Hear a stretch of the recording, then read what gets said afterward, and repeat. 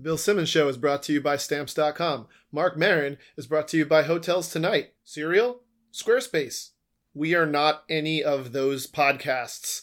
Upzones is brought to you by Horizon Books. That's right, Horizon Books, serving Seattle's book-loving community for 48 years with one of the best collections of used books in the region. Check out Horizon Books today and mention Upzones at the register for a 10% discount now through the end of the year. Our sponsor is Horizon Books, and this is Upzones. Things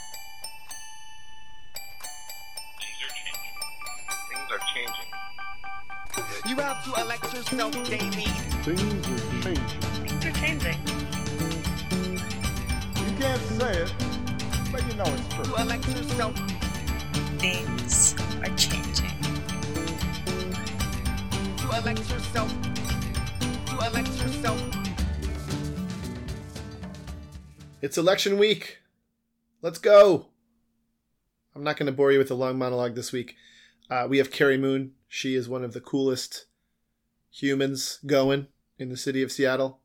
Really enjoyed speaking with her. I'm not going to really do much other than say, please vote. Please vote.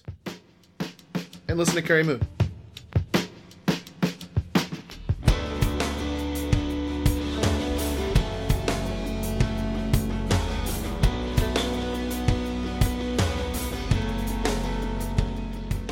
So you grew up in the Midwest?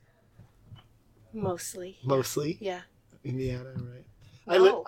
Weren't you born in Indiana? No, I don't understand where that... I think that's on like Wikipedia or Are something. you kidding me? I don't know who You're- made that up. Well, maybe someone wanted I to... lived there for like 6 months when I was in my 20s, but I never would. That's funny. So, I was born in Pennsylvania, lived around the East Coast. My family moved a lot, but mostly grew up in Michigan. Michigan. Second grade on. What's that Michigan. like? I've never even been to Michigan. It's beautiful. It's like rolling hills and farmland and lots of rivers and creeks and lakes. So it's pretty. Yeah. And then Lake Michigan is monstrous. Like you can't see across it. It's so big. Is it the biggest one? No, Superior is probably Superior is the biggest, but yeah, for the ones that people see, Yeah. it's the Right, biggest. right. No one goes up to Lake Superior. That's awesome. And basically your whole childhood, kind of Midwestern, were you involved? Did you have any public advocacy, or you were a kid, but did your family get involved with that kind of stuff, or is that come to you later? Not so much. We got involved in racial equity issues and civil rights stuff in our town because the school I went to was about half black and half white kids, and my parents were super involved in helping the town become a more fair and inclusive place. Yeah. So I got involved through my parents on specific things, but really my first moment of advocacy was at college at University of Michigan. George Bush I came to speak at our school to celebrate the 20-year anniversary of the Peace Corps, and a bunch of protesters, including me, shouted him down, and he never was able to speak, and it felt really powerful to just continue to boo him and continue to show him he wasn't welcome. That's interesting. And what would you say? There's a lot of conversation right now about whether that's the right path forward, right? It almost sounds like I'm taking a position, but I'm really not.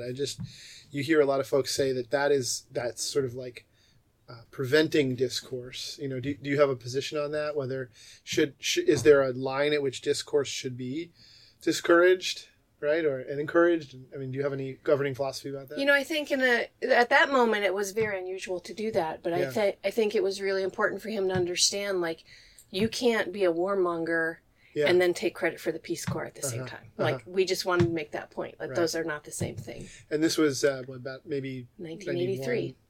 Oh, so he was. Yeah, he not wasn't even president yet. He was yet. vice president. Oh wow, I actually had you in a whole different decade in college. Yeah, it probably speaks well of your how well you've aged. I guess I don't know, but the I see. Yeah, because he was head of the CIA and doing all kinds of despicable shit at that time. Exactly. Yeah, got you.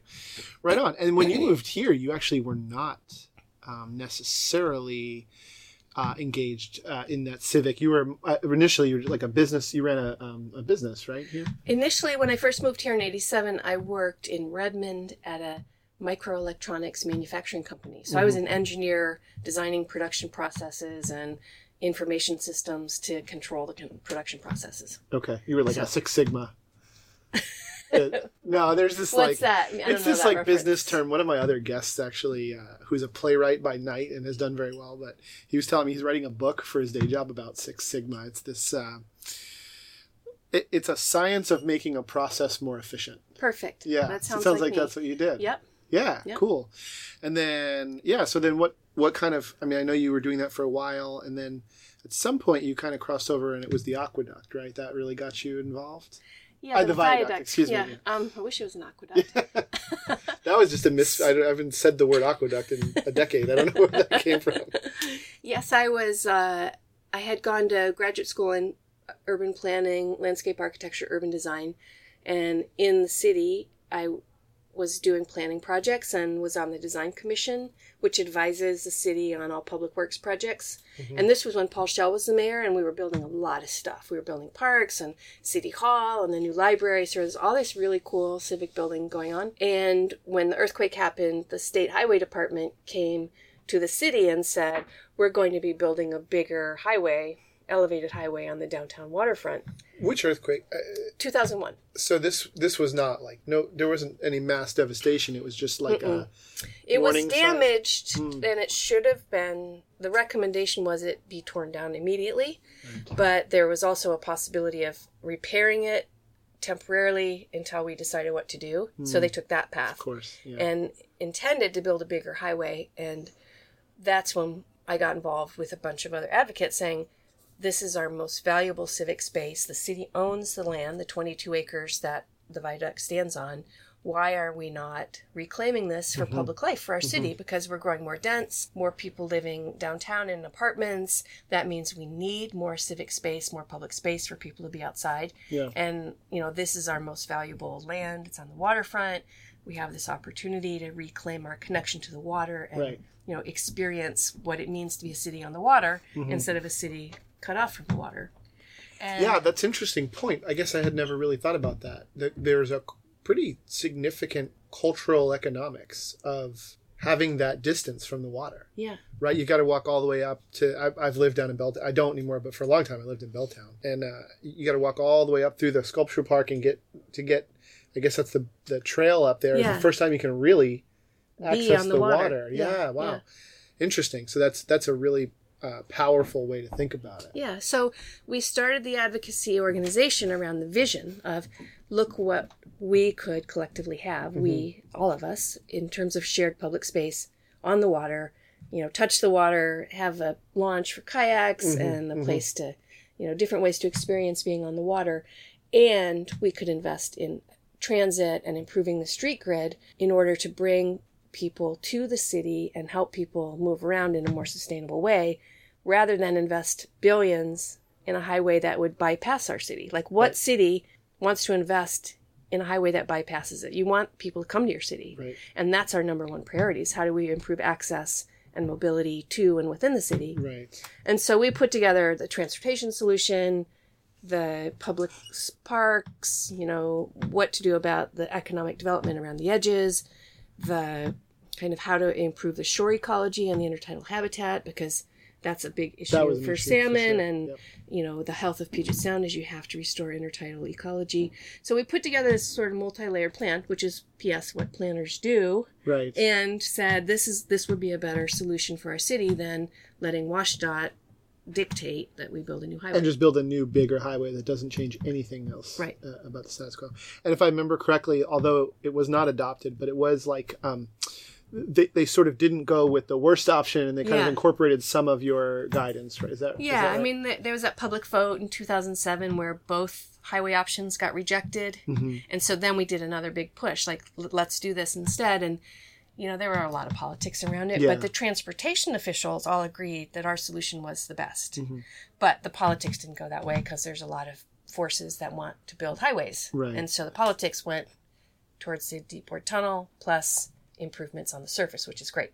And- So the surface improvements are great. I'm still irritated about the tunnel. Yeah, well, I'd love to ask you about that, actually. We just sort of dived right into the issue, Yeah. but that's fine.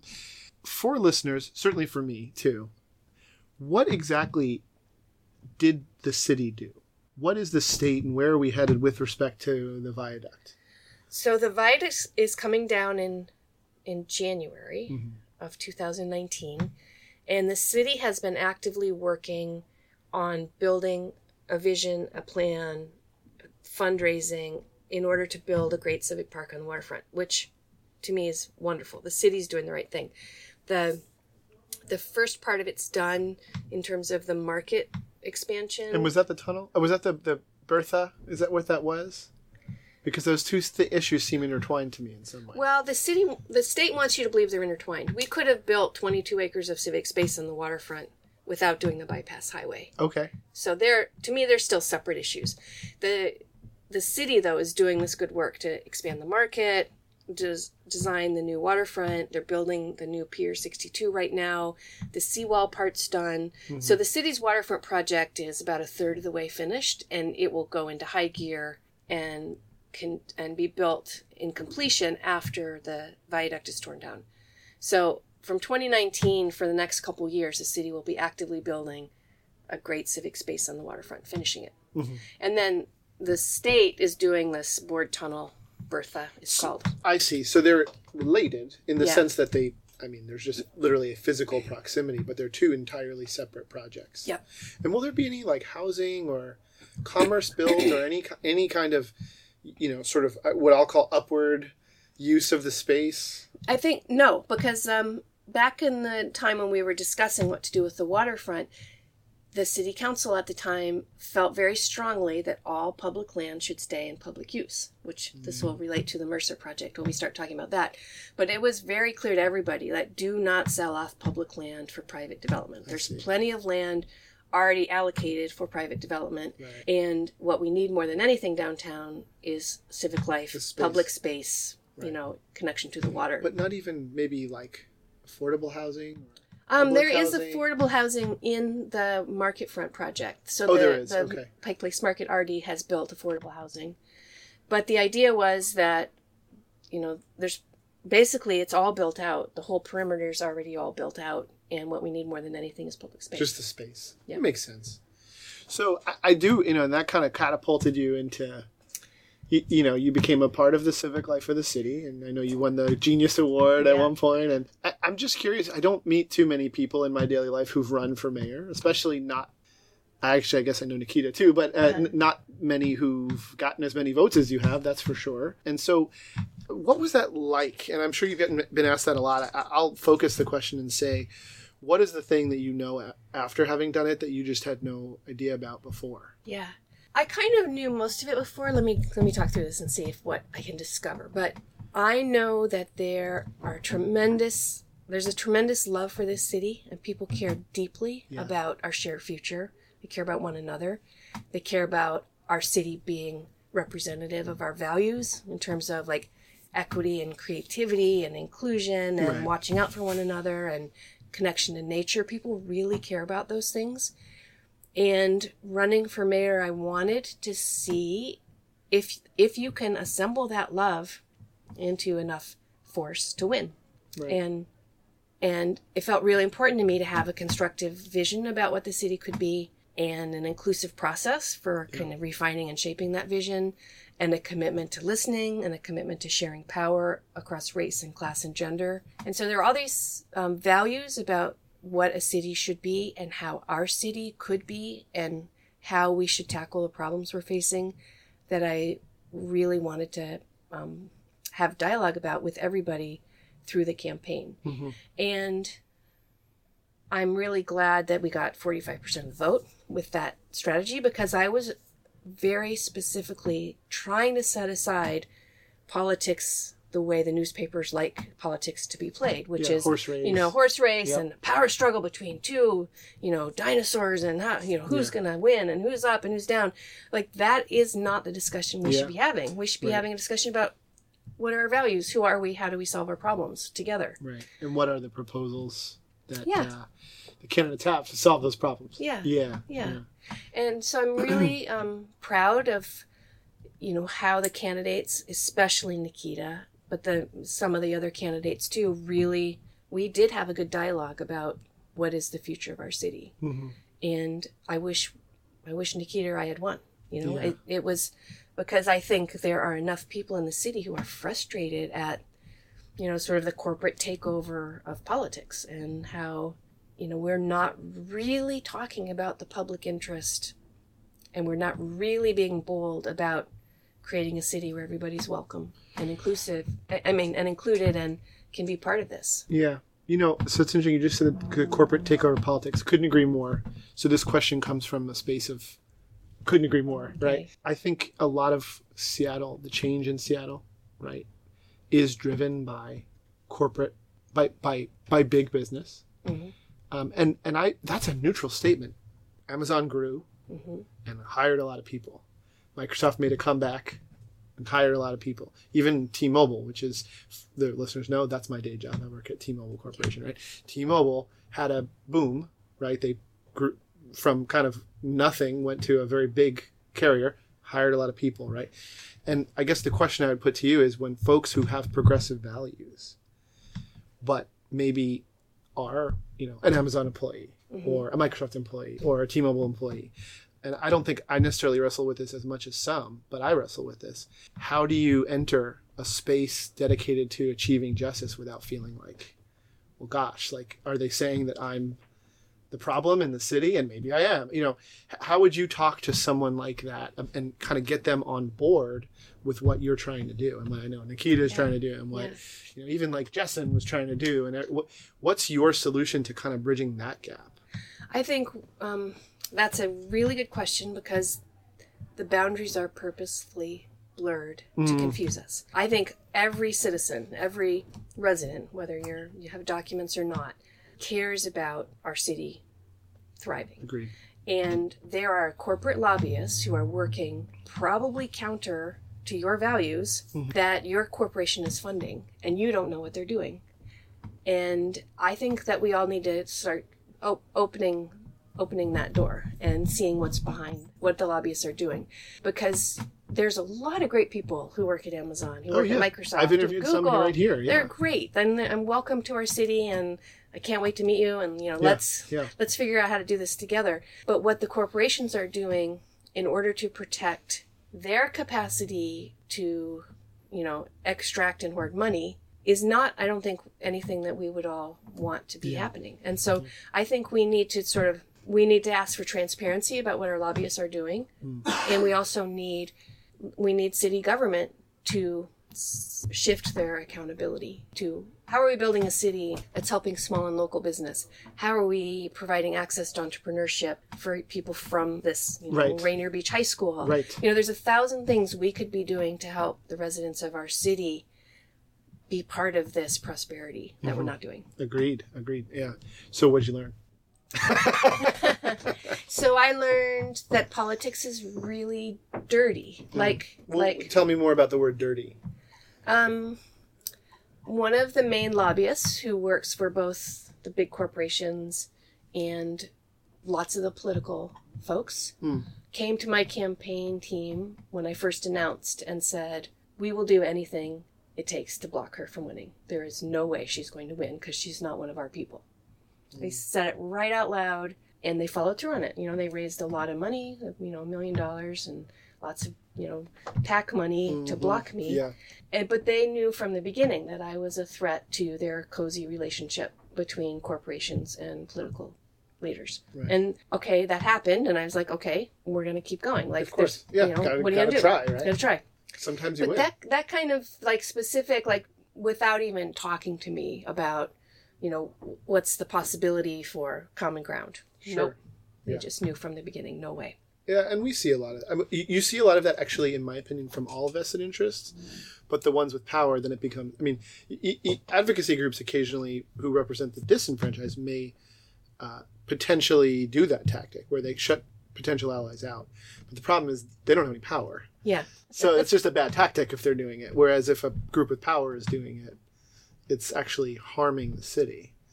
That's too bad. So that's actually kind of a sad, I feel a little sad that your experience, this life-changing, I'm assuming, experience, and the main takeaway you had was sort of a negative.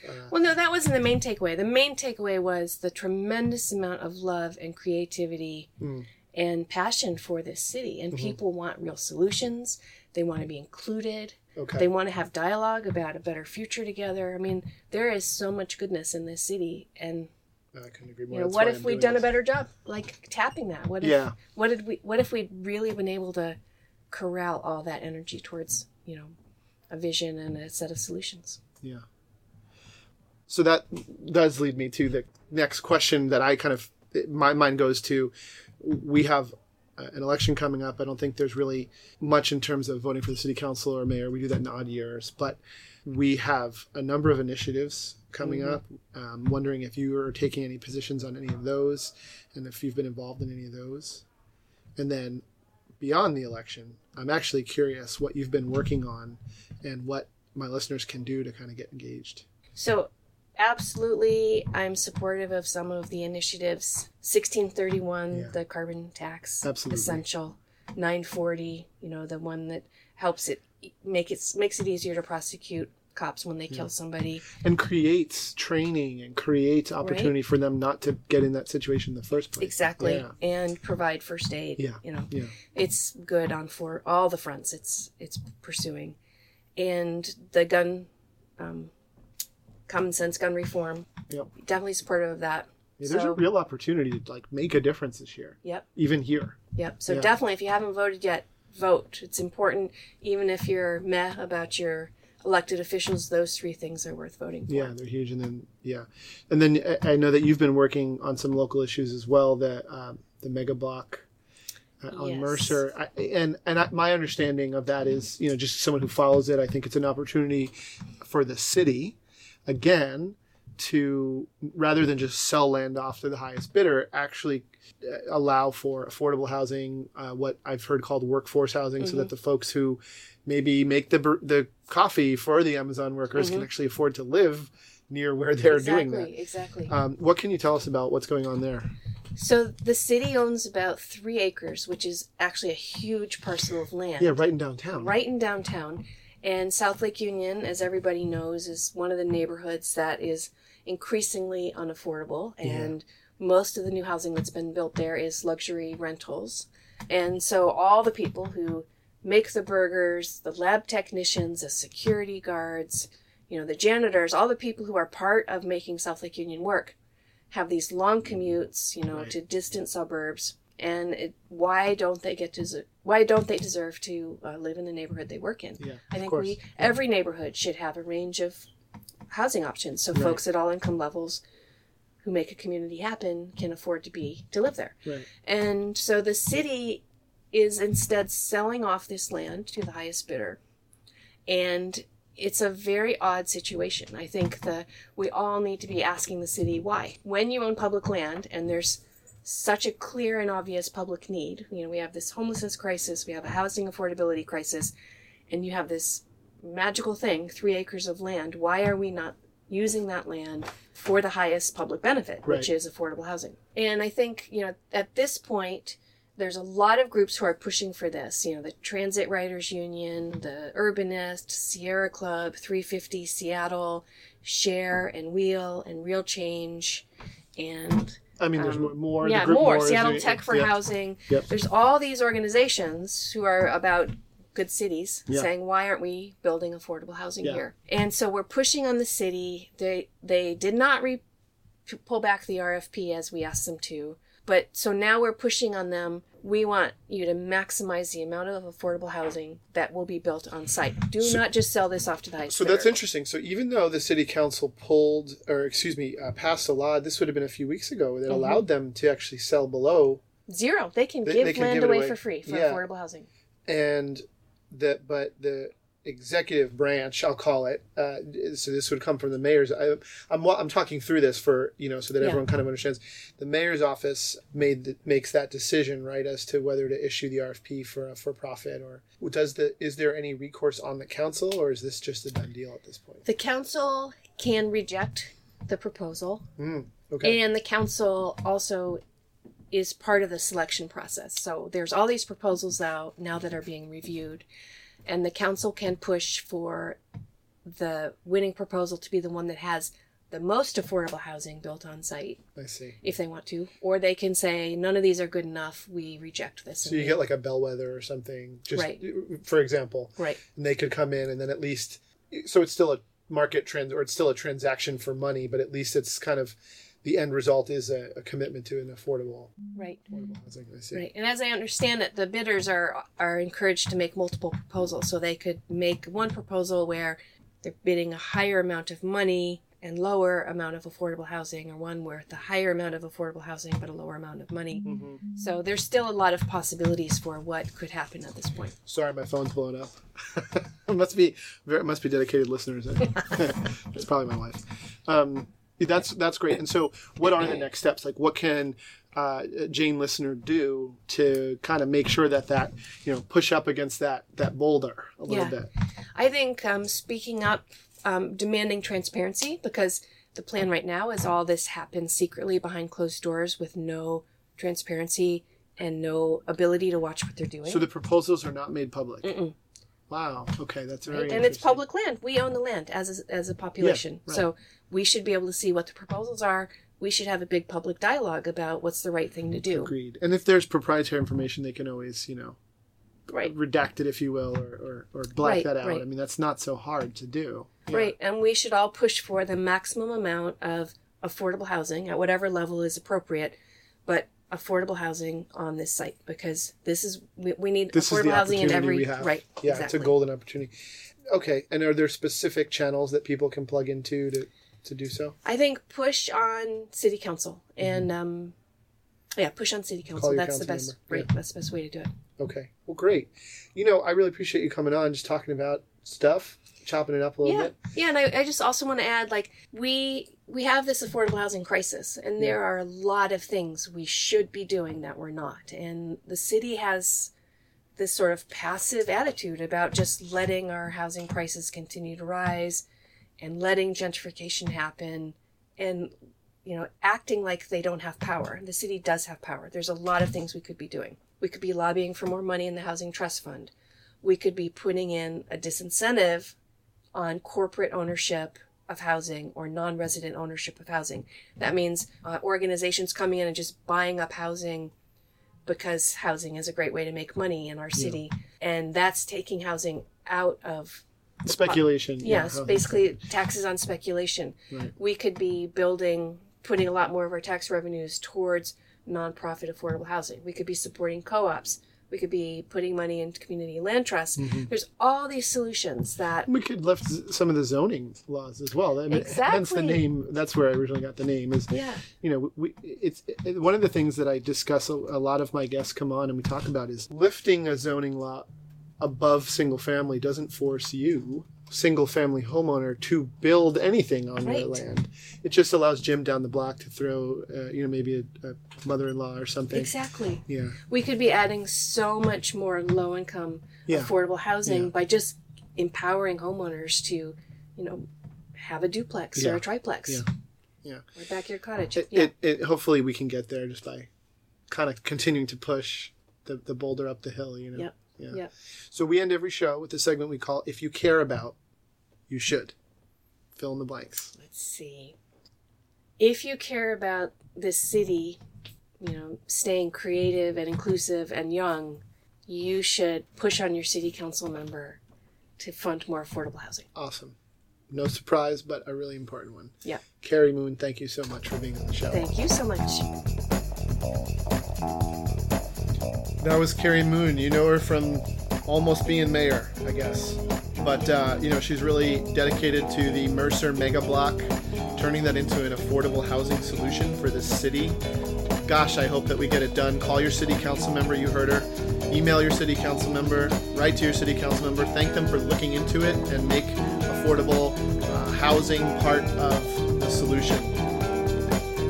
All music by the Subcons. Dope opening poetry sample by Anthony McPherson. My favorite. And I'm your host, Ian Martinez, and we'll see you next week.